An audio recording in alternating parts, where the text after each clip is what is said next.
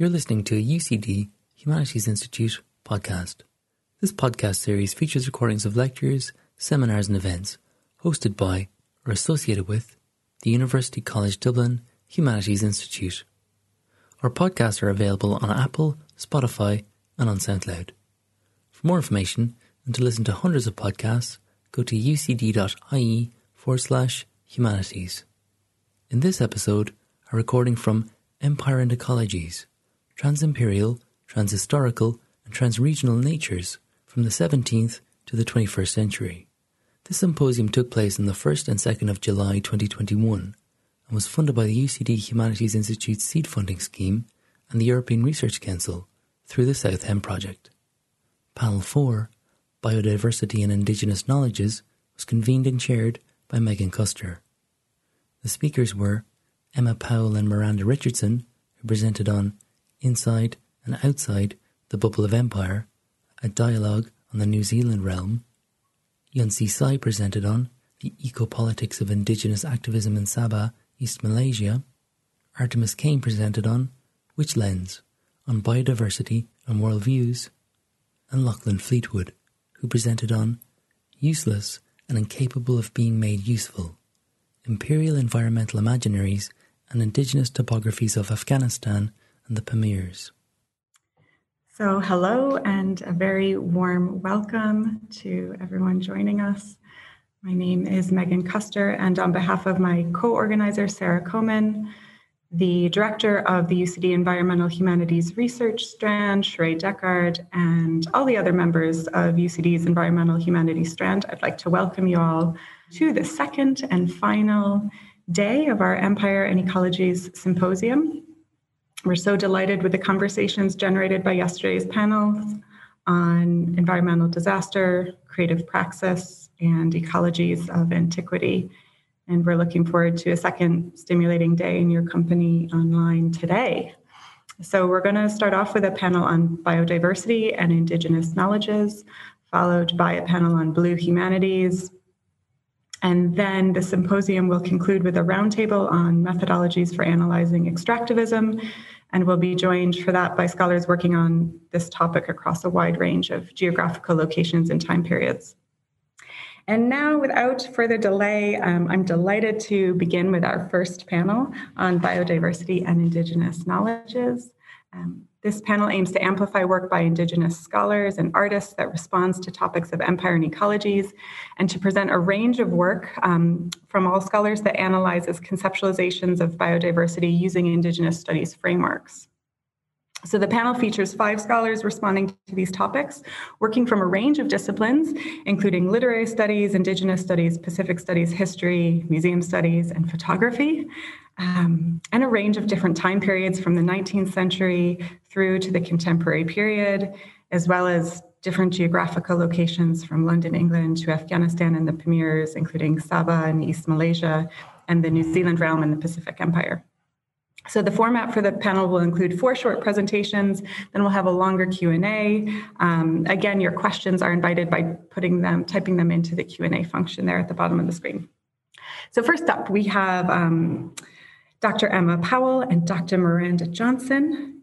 Emma is a lecturer at the University of Otago, where she teaches in Indigenous development and Indigenous studies. Previously trained as a literary scholar, Emma recently completed her doctoral thesis at Victoria University in Wellington in Pacific Studies. In that work, she explored the genealogical practices of her people and ancestors who belong to various islands, making up what is known as the Cook Islands Nation. As is the nature of genealogies, her research, teaching, and academic engagements have necessarily ventured beyond the Cook Islands and the discipline of Pacific Studies, always with the anticipation of return. Joining Emma is Dr. Miranda Johnson. Dr. Johnson is a senior lecturer in the history program at the University of Otago in Aotearoa, New Zealand. Dr. Johnson is a historian of the modern Pacific world, focusing on colonial, Indigenous, and cross-cultural histories. She's the author of the prize-winning book, The Land is Our History, Indigeneity, Law, and the Settler State, that was published by Oxford University Press in 2016.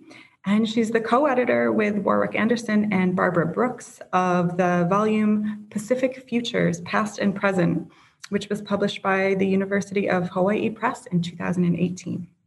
She's also taught at the University of Sydney and the University of Wisconsin-Madison. So over to you, Emma and Miranda. Thanks, Megan. Nā mua, kia koutou, kua aramei nei te atua tau, kia ora nā koutou katoa mai ia māua ko tōku taiake. E te tau te Miranda Johnson. E karanga atu nei māua kia koutou mai i te inua o Kaitahu, te iti tangata o Otākau i Ōtipoti nei. Mei taki kia rātou no tō rātou maru i runga i tō māua tūranga ki te are wānanga o Otākau. I offer our acknowledgements to the people of Kaitahu Whānui and to the people of Otākau, on whose ancestral land, here in Dunedin, New Zealand, we live our lives and do our work as educators, researchers, and writers. To the organisers of the conference today, thank you for the invitation. And to our panel, warm greetings to you.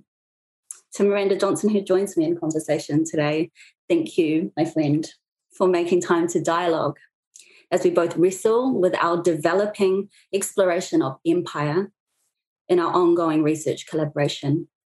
For us both, it is not so much or only about contested geographical borders, as we might assume, but a need to grapple with the various framings of New Zealand empire and the various positionalities that comprise it: imperial, indigenous, settler, colonial, historical, political, and so on.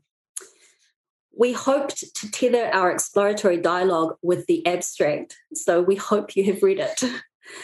The bubble we refer to in our abstract has its genesis in the public health approach taken by the New Zealand government when the COVID-19 pandemic began. The bubble has come to represent two things: the family unit one would be a part of during nationwide lockdowns, and more recently, the travel bubbles that have allowed specific travel between New Zealand and Australia, and New Zealand and the Pacific nation of the Cook Islands. In the spirit of the abstract of this symposium, empire, ecology, and for us on this panel, concepts of indigeneity and biodiversity, the idea and widespread use of the bubble concept has prompted our critical thoughts on the persistent invisibility of an ecology of New Zealand empire. As well, and in spite of that, we also wish to explore the ongoing interrelation and interdependence of those inside the conceptual, constitutional, geographic, and familial bubble of New Zealand empire in our ongoing collaboration. The New Zealand realm has been a central issue in my work to date, mostly because it isn't a central issue for many others. Indeed, it is not really spoken about at all in New Zealand's public discourse. The first travel bubble came about for economic, political, and relational reasons, the last being an acknowledgement of the long relationship between two settler colonial nations, Australia and New Zealand, in our relatively isolated part of the globe. The second, because the Cook Islands continues to be a warm part of New Zealand's Pacific empire, where many New Zealanders holiday, and with no COVID cases, was considered to be safe enough to be a part of a much-needed extension of New Zealand's family bubble. The metaphor of imperial ecology and the somewhat fragile boundary of protection and safety that the bubble represents offers a way to position ourselves and our work. In our ongoing collaboration on the history, politics, and meaning of the imperial bubble to the lives of those within it, we are interested in the ways that boundary making happens in a national imaginary. Kia ora ana, Emma, tēnā koutou katoa. Thank you, Megan, for the opportunity to speak today in conversation with my friend Emma and to learn from all of you. As Emma's just pointed out, the metaphor of the bubble is an enticing one, but it's also one that's surprisingly difficult to pierce analytically. We're interested in how the metaphor has been stretched from family unit to family of nations, yet in terms of one whose familiarity with and to each other is profoundly uneven. So we're grappling with what the bubble includes, but what is also structurally excluded or made invisible in such a metaphor. Another way that I've been thinking about the invisibility of New Zealand's empire in New Zealanders' consciousness is to draw on Charles Mills's concept of white ignorance. Mills explains that he wants to, quote, pin down an ignorance, a non-knowing that is not contingent, but in which race, white racism and or white racial domination and their ramifications plays a crucial causal role, end quote. In New Zealand, white settler ignorance, including my own, certainly involves a not knowing of racialised others. But race is not the only discourse at work here. Settler colonialism is also centrally concerned with relationships to place and displacement. Thinking about New Zealand's expansionist efforts in the Pacific in the late 19th century further complicates the idea of white settler ignorance because it demands specific theorisation of the epistemological limits imposed by a settler colonial project. Such projects are often assumed, even by contemporary theorists, to stop at a certain border. This border is not only geographical in the sense that it marks the boundaries of a particular territory, it is also a historical boundary that marks the completion of a project of dispossession, the achievement of what the legal scholar Lisa Ford has called settler sovereignty. But New Zealand's Pacific Empire exceeds that geographical and historical boundary making. When it was inaugurated in the late 19th century, it was not a project of settlement, even though it was a settler project. It did not entail a mass displacement of Indigenous peoples by land-hungry settlers, although some fantasised about such displacement.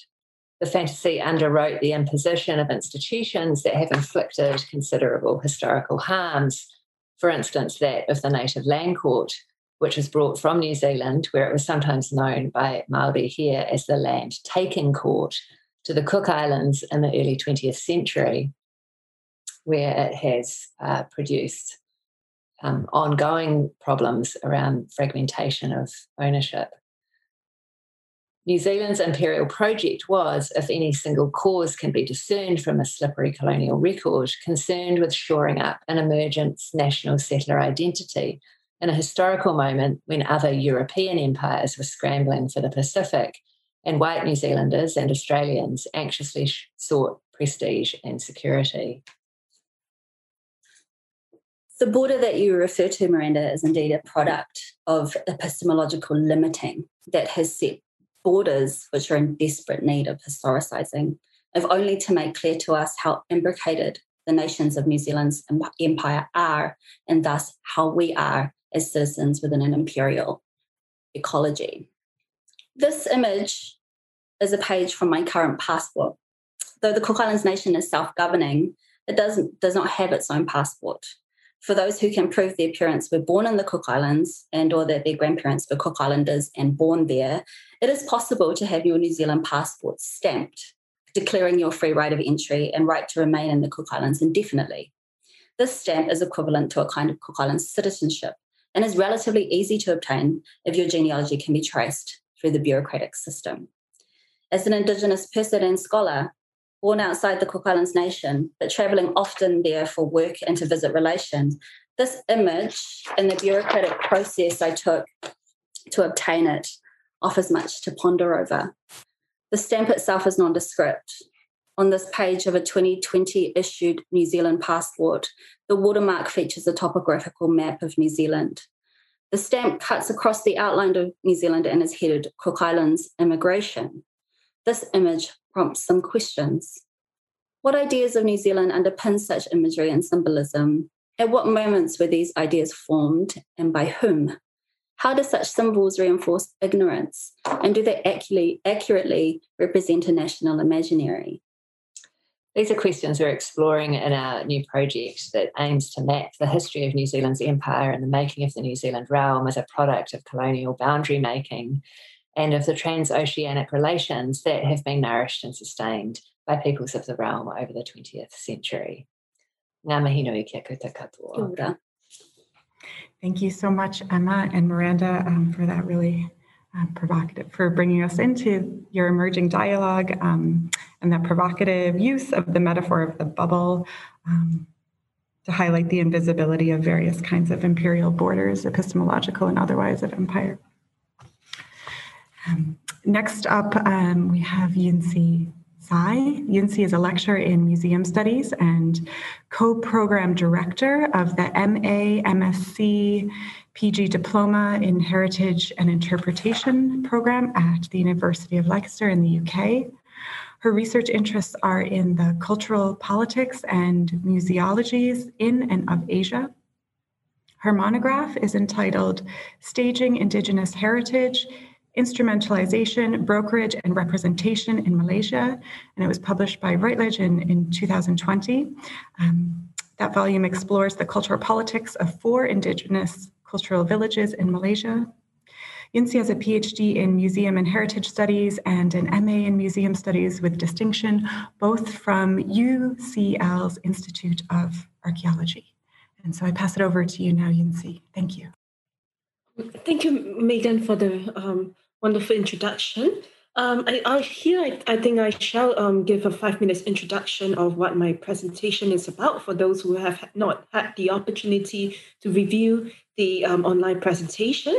So my presentation really explores the eco-politics of Indigenous activism in Sabah in the eastern state of Malaysia. I'm focusing on how Indigenous cultural heritage, especially environmental knowledge relating to sustainability, is instrumentalized by the Indigenous people in Sabah for the assertion of their rights to their customary lands, territories, and resources. My argument is that Indigenous people draw on the imagination of these ecologically noble savages to resist their marginalization in contemporary Sabah, but this may constitute a double bind for the Indigenous people because they have to be exoticized as ecologically noble savages for advancing Indigenous activism. So I do this first by showing how the notion of indigeneity was actively constructed and perpetuated through the early colonial literature and later colonial policies for governance and administration, which was in turn influenced by the changing anthropological construction of the colonial subject over time, and how collectively how these processes inscribe, produce, and maintain the differences between the Indigenous people and the non-Indigenous people in relation to their physical bodies, their social positionings, as well as the entitlements to their lands, territories, and resources. Later, through 2 case studies focusing on 2 NGOs in Sabah, namely the Pakos Trust and CLEAR, I will show how these communities are drawing on environmental strategies for Indigenous activism, for example, such as encouraging planting native plants, so that, through those land laws, they were able to assert their Indigenous identities and therefore gain access to nature reserves or rights to their Indigenous lands. But I show how this sort of environmental strategies capitalize on this age-old romanticization of Indigenous people as noble savages, being close to nature, having practices that promote environmental sustainability to make the case that they are better stewards of the lands and the territories that they lived on. But this is often more a rhetoric than a reflection of reality. And as the pollution and ongoing marginalization of the land, the Indigenous people, and pollution of the lands in Sabah, etc., are actually much more complicated, than this rhetoric. And sometimes I argue this mobilization of the environmental rhetoric can constitute a double bind, contrary dualism for the Indigenous people, if they have to be exoticized as ecologically noble savage in order to derive benefits from the Indigenous activism. So that's all I have. Thank you, Megan. Thank you very much, Yunsi. Thanks for sharing some of your latest research with us. I was really interested in your critical discussions of how political rights can be advanced in relation to Indigenous conceptions of land management. So maybe something to return to in the discussion. Thank you. And just a reminder to the attendees, your questions are welcome. Please feel free to type them into the Q&A feature at the bottom of your screens. And next up, we have Artemis Kane. Artemis is a wildlife photographer who is currently living in London, England. They were born and raised on the Treaty 1 territory of what is currently called Canada. They identify as Métis and Two-Spirit with European heritage. Their educational background is eclectic and self-described as, quote, trying to understand how living beings do. Artemis is interested in pursuing a master's and or a PhD in either conservation or public policy, and currently fill their days with caring for their pets, the backyard, and their business. So over to you, Artemis.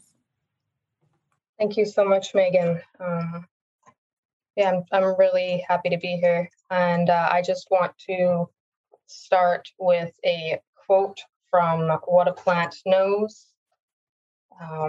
It is a bit poetic, and it is, "The oaks and the pines and their brethren of the wood have seen so many suns rise and set, so many seasons come and go, and so many generations pass into silence, that we may well wonder what the story of the trees would be to us if they had tongues to tell it, or we ears fine enough to understand."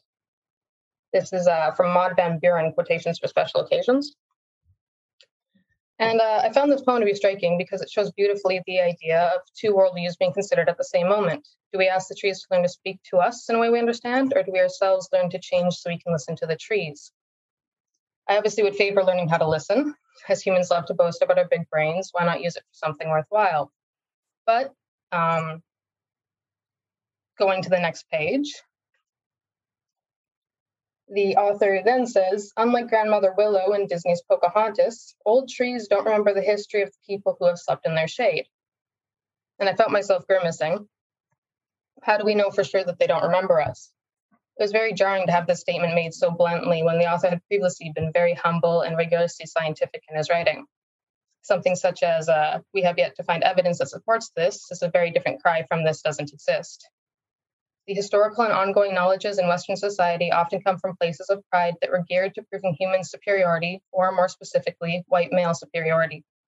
Even today, Western science dismisses many thoughts or projects as frivolous because of this background.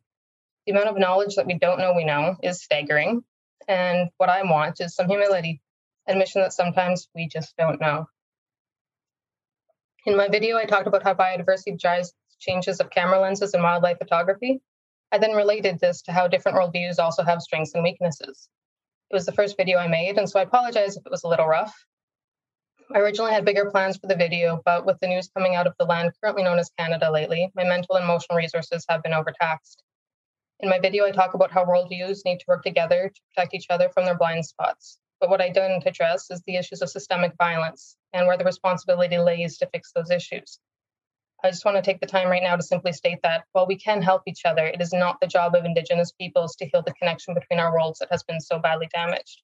Nor can we do it alone, even if we tried. The jobs rest on the shoulders of those who superficially but tangibly benefit from our pain. I truly believe that we can do more for this world together than we can do apart. But what I am skeptical about is whether the Western world can let go of its need for empire, for conquer, or for objective superiority. Other people have been presenting this very well, so I'd like to yield time to everyone else. Marcy, thank you, and I'm really looking forward to the discussion. Thank you so much, Artemis, and thank you for your video presentation as well. It was really fantastic. And so interested in how you talk about the navigation of the two worldviews simultaneously through your artistic process. So thank you so much. Next up, we have Lachlan Fleetwood. Dr. Lachlan Fleetwood is an Irish Research Council postdoctoral fellow at University College Dublin, which he joined following a PhD in history at Cambridge University. At UCD, he is developing a new project on environmental determinism in imperial surveys of Central Asia, Persia, and Mesopotamia. His first book, entitled Science on the Roof of the World, Empire and the Remaking of the Himalaya, will be published by Cambridge University Press in 2022. So over to you, Lachlan. All right, so my talk then, which some of you might have seen on the website already, considers 19th century environmental imaginaries of Afghanistan and the Pamirs. And it relates, as Megan mentions, to a wider project which I'm developing on environmental determinism in imperial surveys and some of the ways that they were resisted and contested. So the role of environmental imaginaries then, especially here I'm thinking of the idea of the tropics in the imperial appropriation of territories and peoples, is especially in South Asia, has of course been well established by scholars. But we still know somewhat less about how imperial categorization worked in arid and upland regions like those of Central Asia, which we see here. So in the 19th century, then, this region becomes an important sphere in imperial geopolitics as one of the last allegedly blank spaces for European geography. And so in imperial accounts, then, it's often depicted as a space on the edge of or between empires, a zone of topographical or environmental extremes, all of which, of course, fail to account for its long-standing role as a space of migration, of trade, and, of course, lives and livelihoods. So in my couple of minutes now, I'll just give one example of these imperial imaginaries from Afghanistan and then one from the Pamirs. So in 1839, there was an East India Company surgeon named William Griffith who travelled to Afghanistan at the beginning of what would become known as the First Anglo-Afghan War. And his aim was to collect the largely unknown natural history of the country, a task which was somewhat necessarily complicated by the fact that he was simultaneously invading it. And so while there, he frequently complained about the aridness of the landscape and the poor biodiversity of Afghanistan, writing, for example, at present, I'm in the worst country upon earth, that is, so far as the botanical pabulum goes. I never saw such abominable sandy wastes.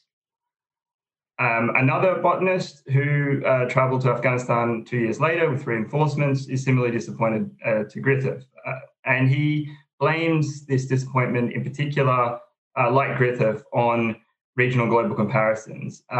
But his assessment in the end is similarly damning, and he writes, Afghanistan is an excessively barren, stony country, useless and incapable of being made useful. Of course, embedded in these imperial geographies is various forms of civilizational discourse and of environmental determinism. So imperial agents then commonly link scientific critiques of soil, hydrography and climate with supposed cultural failings. There's also a tension, though, in that it's readily apparent that sophisticated technologies, so canals, irrigation, have long been used to expand the limits of cultivation habitability. So a key result of this tension is that these technologies are often seen as products of a former golden age and compared to a degenerated present where mismanagement leads to environmental degradation and decline. So negative assessments then of unimprovability are delineated during the violence of the colonial war, feed into tropes and understandings of a landscape of what one scholar called violent geography, a trope that continues to shape imperial interactions with Afghanistan through the 19th century and beyond. Okay, I'll quickly now move to the Pamirs. There was a naval officer named John Wood, travelled there in 1838 to survey the hydrography. And he depended on his indigenous guides, from whom he learned what they told him. So he writes, the Wakhanis named this plain Bayamai Denia, or the roof of the world. And so Wood suggests the Persian phrase, also variations in Waki and Tajik. He kind of implies it uncritically, and this uncritical imperial usage spreads so that the evocative phrase, roof of the world, is actually later more frequently applied to the Himalaya and to High Asia, and especially in the 20th century to the Tibetan Plateau. So in the original usage, the regionally specific reference to the Pamirs is often lost almost entirely. And so imperial imaginaries might borrow from existing categorizations, but not always coherently. Staying in the Pamirs for a moment, Thomas Edward Gordon, another European surveyor, visited in 1873. Like Wood, he was entirely dependent on indigenous networks to operate there, and from them he comes to learn something more of the meaning of Pamir in an indigenous sense. And so he writes, regarding the name Pamir, the meaning appears to be a wilderness, a waste or place abandoned yet capable of habitation. I'll just wrap up now and say that various natural historical assessments of Afghanistan or the Pamirs feed then into growing imaginaries that see these places as barren wastelands, lacking in biodiversity, and imperial potential for improvement.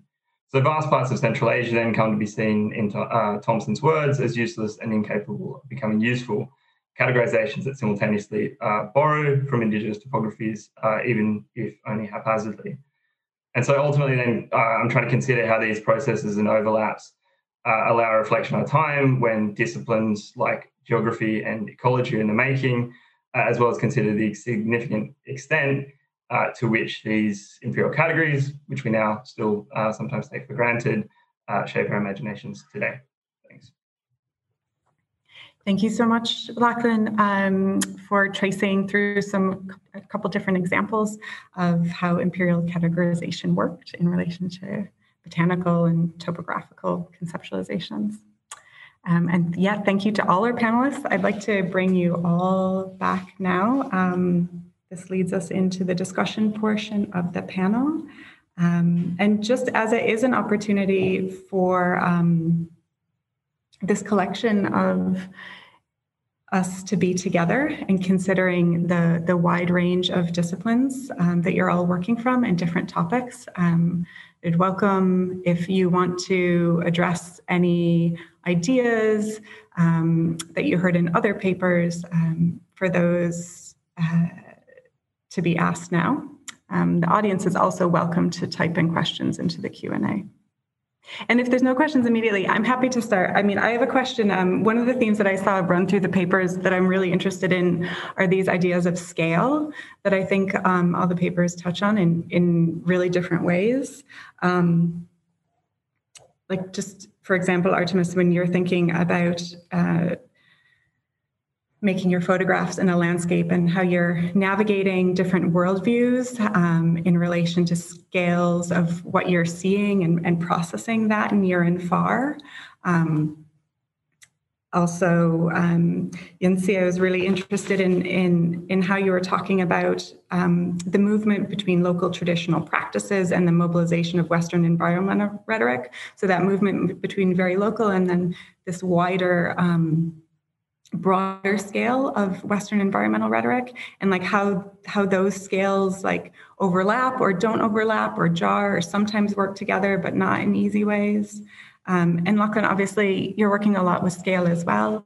And Emma and Miranda, I so fascinated in how your work is bringing up in addressing the New Zealand realm as a product of New Zealand's Pacific Empire, helping us think about scales that are shrouded and what's shrouded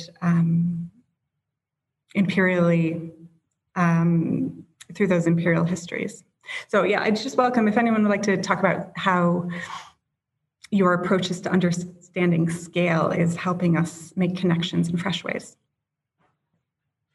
I can jump in. So I think scale is central to everything I'm doing. In a sense, I'm trying to figure out how the global itself was sort of constructed as a tool of empire. And so particularly in the sense, Griffith and Thompson are thinking globally when they make their comparisons, trying to fit Afghanistan into an emerging, allegedly universal environmental order around scientific concepts, biogeography and altitude, etc. And so in that sense, practical, and local information doesn't necessarily translate to the needs of this global order. But scale also matters in terms of perspective. So a framing like the roof of the world was actually largely applied by outsiders and lowlanders. And so it might be a Persian cosmology, but it's not necessarily an indigenous one. So even before it gets scrambled further by Europeans who end up applying it to Tibet. And so it's the kind of need to remember that a standardized global biogeographical order isn't necessarily useful to those who've long lived in the mountains.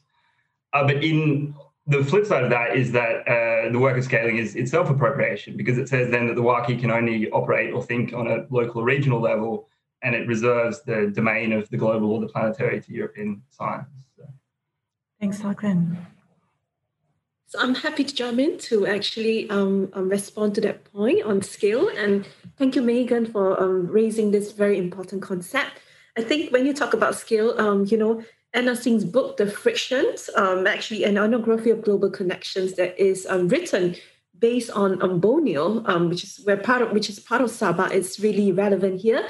And I think in that book, she shows how global rhetoric of environmental conservation it's being kind of interpreted on the ground, and how through all these consumer goods, some of these ideas about environmental discourse jump scales. And I think relating to my own research on indigenous activism in Sabah, I also remember a quote that that I encountered from Pakos Trust, the director of one of the NGOs that I work with. So she told me, when we first, I found, I have the quote that she said with me here. So she said, when we first started, we were student activists and there was no consciousness of what Indigenous as how we understand Indigenous today. And we were just concerned about our rights, environment, and the social injustices around us. And the word Indigenous was not there yet, and that was in the 1980s. And it was when the United Nations have this international decade for the world's Indigenous people that we begin to talk and look at ourselves and really at what we have, what we are losing. And that consciousness really came to be more systematic. So with that declaration in place, people from different parts of the world came together and to talk about the issues that Indigenous people are all facing, especially losing their lands, losing their cultures, and losing their language. Then we suddenly see, it was not just me, but other communities around the world facing the same issues. So from then on, the Indigenous people in Sabah, there was then this wave of, Indigenous consciousness within Sabah. So here, I think, when we talk about skill, I think it's interesting to see how, Indigenous people in Sabah were drawing on this, a wider discussion about Indigenous rights that were taken at these global levels and applying these to actually for the assertion of their rights.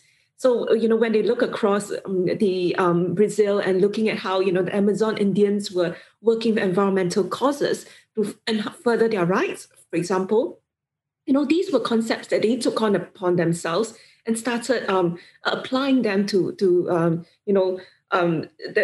the world around them. So, I think, and at the same time, in another of the case study that I did with Indigenous people in Peninsular Malaysia, I saw how, the Indigenous people in the Orang Selita people in the north, in the southern tip of Peninsular Malaysia, were drawing on these court cases that were fought in Canada, they were fought in Australia, etc., and to draw on these, to advance the Indigenous rights. And at the same time, some of these, the court cases fought in Malaysia, for example, were used in court cases of Indigenous people in other countries. So, I think there is a lot of these transnational kind of interconnections at from the global to the national to the local skills that, and how they kind of interact and influence decisions on this interconnected kind of platform really, can offer us a way for us to understand some of the ongoing issues that we have or we see in those more locally. Yeah, thank you. Thanks, Cincy. Yeah, Emma and Miranda, go ahead, please. Yeah, I think it's something that's kind of at the center of what we're struggling with. I suppose in terms of what other people have already said, I think there's a few things that make what we're looking at sort of particularly peculiar. And one of them is, of course, that one can, my discipline is history. I can read global history texts, or I teach a history of decolonisation. I can read a global history of decolonisation and not find the Pacific in it at all. So at one level, global history can be, has its own kinds of limits that then we're trying to speak into by using the term empire and referring to a New Zealand empire that actually has very little, perhaps, purchase in some of the other much larger global historical narratives, right? And yet, from speaking from New Zealand, it clearly has. We're kind of trying to think about what it means to be centering a project of empire in a place that, for other people close to us, has been considered as a metropolitan centre, yet one that I think from the outside, I don't know what you think about this, but from the outside could easily be seen as kind of insignificant or sort of ridiculous in some way, right?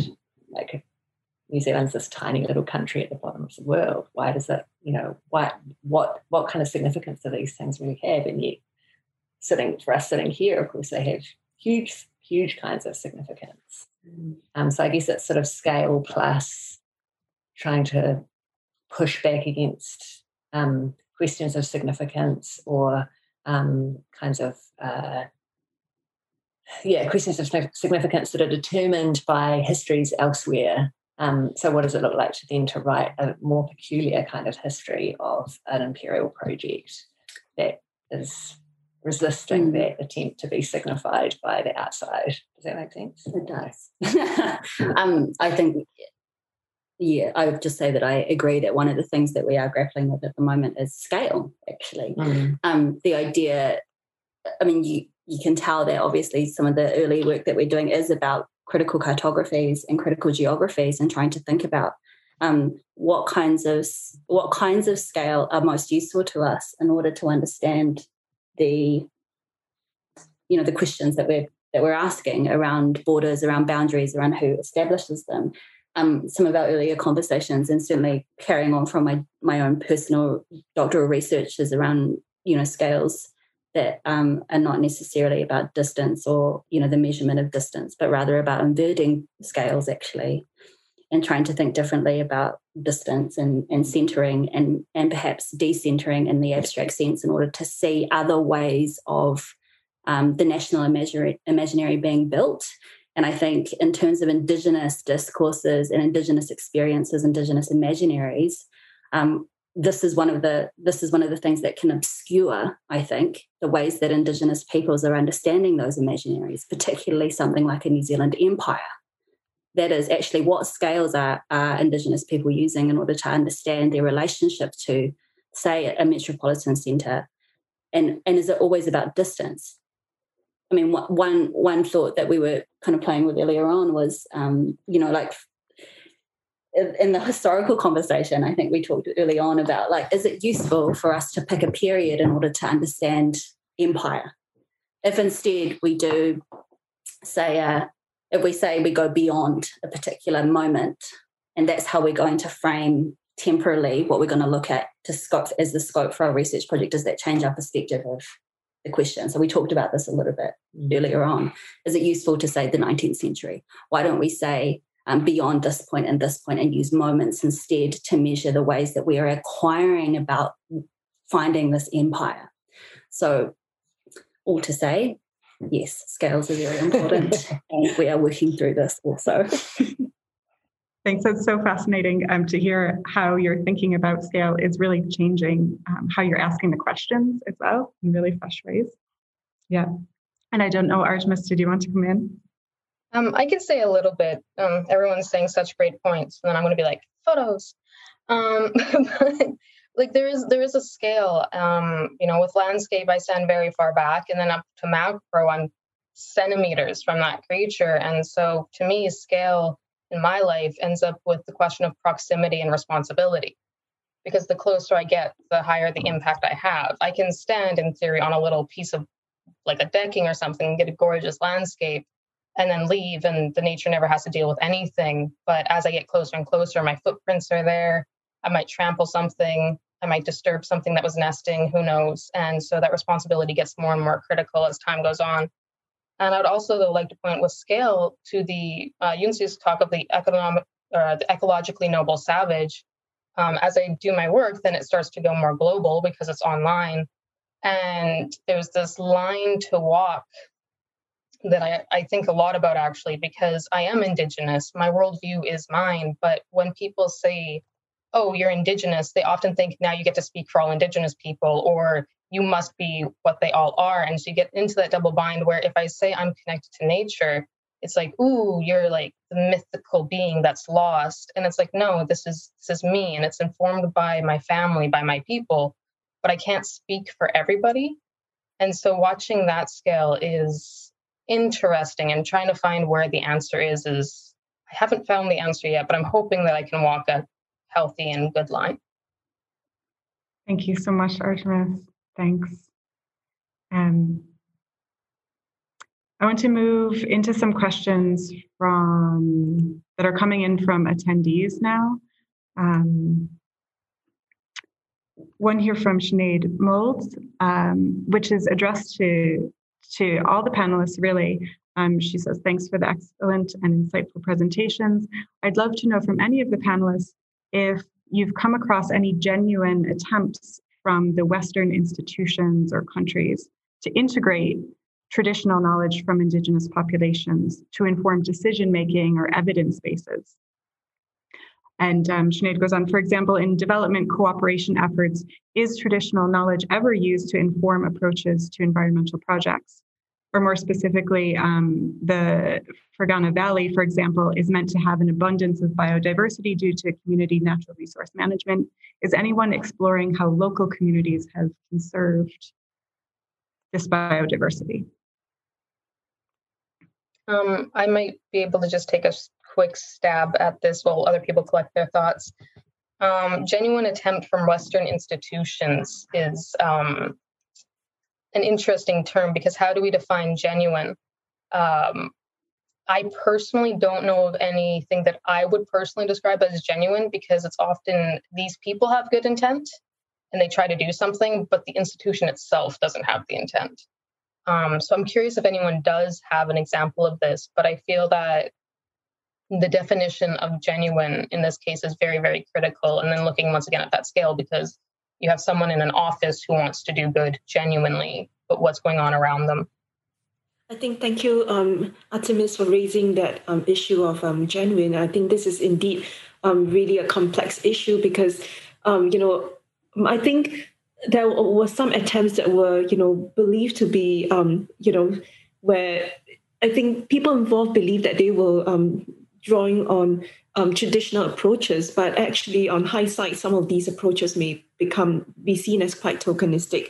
I'm just wondering, there are, when we talk about Western institutions applying traditional methods, there is an implicit unequal power relations in which, if this project is funded by an international organization, it's often all these international bureaucracies and funding kind of imbalances that may structure how this project may be conceptualized. So I have came across research or actually friends working on environmental projects in Borneo, where, the indigenous people will be telling us, actually we need to manage those, Western organizations or Western funders, in order to get the funding. And so what they do is that, there are these roles in the middle, the brokers who kind of package the project in order to suit those requirements of these international funders. But at the same time, they were also negotiating with the local dynamics, because when you work locally, I think it's important to bear in mind that when you work with indigenous people, there are also hierarchies. Elders may have a sense of what they want to do. The local, the younger people who may be trained in all these Western institutions may have an idea of what they want to do. So, it's all these, I think there's a lot of dynamics actually that involved here that needs to be unpacked further, for us to understand some of these local practices of kind of indigenous approach. And also, I think, bear in mind, a lot of the indigenous people are also going to universities who kind of promote a Western forms of knowledge. And sometimes, these kind of, through the education system, through the way we are schooled, we sometimes, even indigenous people, may bring upon these kind of Western ideas and Western approaches, to conservation projects as well. So I think, some of these boundaries are not very clear and needs to be clarified. Thank you. Thanks, Cincy. And Emma, I see you nodding. Do you want to? Well, I just wanted to share an example that I think is probably working in the Cook Islands context. So, already the Cook Islands context is complex, right? Because actually we are technically self-governing. So in terms of having a Western government, that's not quite the case. I don't know if people have heard of Neotero, who support Indigenous people and to sort of take care of their ecosystems. I'm not going to say that I know completely the arrangement that they have with an NGO in the Cook Islands all to say that the NGO in the Cook Islands, and I'll put this in the chat afterwards, is called Kōrero Aotearoa. They've grown and they've been working in the Cook Islands for quite some time, and they have many different projects that are happening. As far as I know, Neotero has been pretty hands-off, actually, with the way that the community has decided to go about their governance and the way that they design their programs. And they have undertaken a lot of work that, in our context, it's not possible for the government to take on some of that work. They just do not have the resources. So the NGO sector in the Cook Islands is quite large, and it depends a lot on volunteer work, so unpaid, and a lot of conversation amongst community for the resources that people are able to spare. So I think in many ways that has been quite successful, and that resourcing has come from a Western institution. Another project that Neotero has been involved in is the Wakahaurua project, which is they were involved in helping to build 7 traditional ocean voyaging waka to go across the Pacific. And those waka were then given to various peoples around the Pacific to continue voyaging, teaching voyaging to local communities.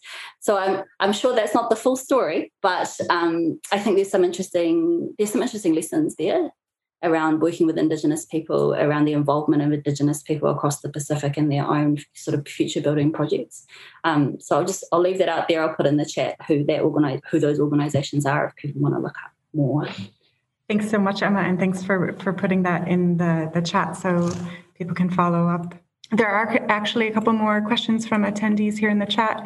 One specifically to Lachlan.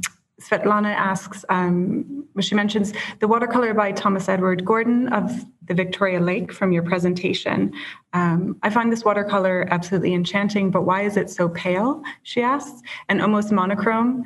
In the photographs, Lake Zorko looks different, even assuming they are postcards advertising tourism. There should still be blue skies and mountains. Isn't the choice of color grade too a kind of additional means of describing the sterility of these lands? I don't know if that's something you can respond to. Yeah, sure. I mean, no, thanks for the question. I mean, it's just as the kind of written texts are full of tropes of barrenness, so it's same with the visual representation. I think in my longer talk, which is online, I show an image at the end where there's a sort of skeleton in the foreground with the mountains in the back, and that's this, there's this frequent mention of death and desolation, but also there's the ways of representing that visually. The color, I can't say too much about the watercolor there of Gordon, but I think it still happens today, right? I mean, there's these movies set in Dhaka that use a yellow filter to make it look sort of gritty, or the Ever Given, when this ship got stuck in the Suez Canal, there's all these sort of very kind of thing to make the Middle East look how the Middle East is supposed to look, because you can't have a blue sky. And so, I mean, maybe even Artemis can say something about that, because obviously the choice of lens is important, but the post-processing choice is also really important, right? Yeah. One thing that a lot of people, like when you take a photo on your phone, it usually looks pretty accurate because it has a lot of software in the background actually pushing to try to capture what the eye would roughly see. But our eyes are incredibly dynamic. So if you go someplace, a photo almost never looks like that spot for various reasons. And yeah, the amount of control that a photographer has, or arguably should have, over the end product is surprisingly huge at the end of it. That's one of the shocking things for me when I started getting into it, was just seeing that, like, when you look outside and you think like the grass is green, and then you get a photo and you put it on your computer screen, you're like, that's not the same green. Like if I were to take a photo right now, I could throw it up and give you a live feed, and I have to edit to try to remember what that green was. I have to try to bring it back because of how digital processing works. And so like, it's so complicated because now you're running on my memory, maybe not even reality, because often you don't get to see that thing that you were drawing or taking a photo of. So you're relying on your memory, which relies on memes and everything. And so if you think that something's gray, you're going to process it gray, definitely. Thank you. Thank you so much. I think we have time for one more question here as well. specifically addressed to Yunsi, but others might want to respond to it as well. The question is from Ruth, and she's asking if Yunsi could please discuss a little bit more the double bind that Indigenous activists find themselves in. Yep, I think thank you very much, Ruth, for your question. I think my point here is to actually, I hope to be able to look at the issue of this ecologically noble savage more critically. So by looking at examples of where, often I think Indigenous people, are coming into alliances with environmental agencies, where both environmental agencies and also Indigenous groups come together and drawing on each other causes to advance their rights.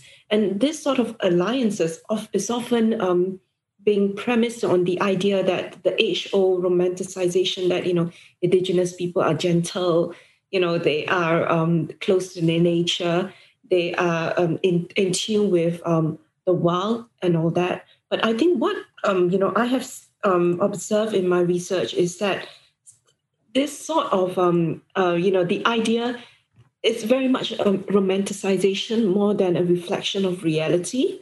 And because, when you talk about those, those environmental issues in Sabah, you're always it seems to reinforce the rights that the Indigenous people are the ones who are protecting the environment, whereas it is the non-Indigenous people who are the ones who are working with all these big companies to giving out contracts to palm oil companies to turn traditional lands, forests at all into palm oil plantation, building dams at all. But in places such as Sabah, where the majority of the governing body are still the Indigenous people, it is often also the Indigenous people themselves, the elite, for example, were also the ones signing off contracts for various reasons. So there is a lot more complexities involved, and but we often when we analyze these issues, we often look at this boundary between Indigenous people and non-Indigenous people very uncritically, and sometimes for Indigenous, because the idea of the noble savage is being built on this colonial construction of, by British colonialists, for example, who create this sort of imaginary. And sometimes, when Indigenous people begin to advance their rights based on this idea that, we are Indigenous people and therefore, we know how to manage our landscapes in a sustainable way, we are inevitably also buying into that kind of colonial construction that, that Indigenous people are uncivilized, they are backward, etc. So we, when we use certain romantic imagination, we are also, I think, inevitably drawing on other negative connotations associated with this bindery. So that was really the point that I was trying to make with the idea of double bind. So thank you. Thank you, Yunsi. I don't know if anyone else wants to come in briefly there, but thank you for starting to trace some of that complexity as we deal with the imperial legacies and the ongoing neocolonialism and neo-imperialism. I feel like the conversation could go on, and in some ways it's just getting started, although we're at time. So I just want to thank all the panelists for coming together and being willing to so generously talk about your new research and to talk across disciplinary boundaries.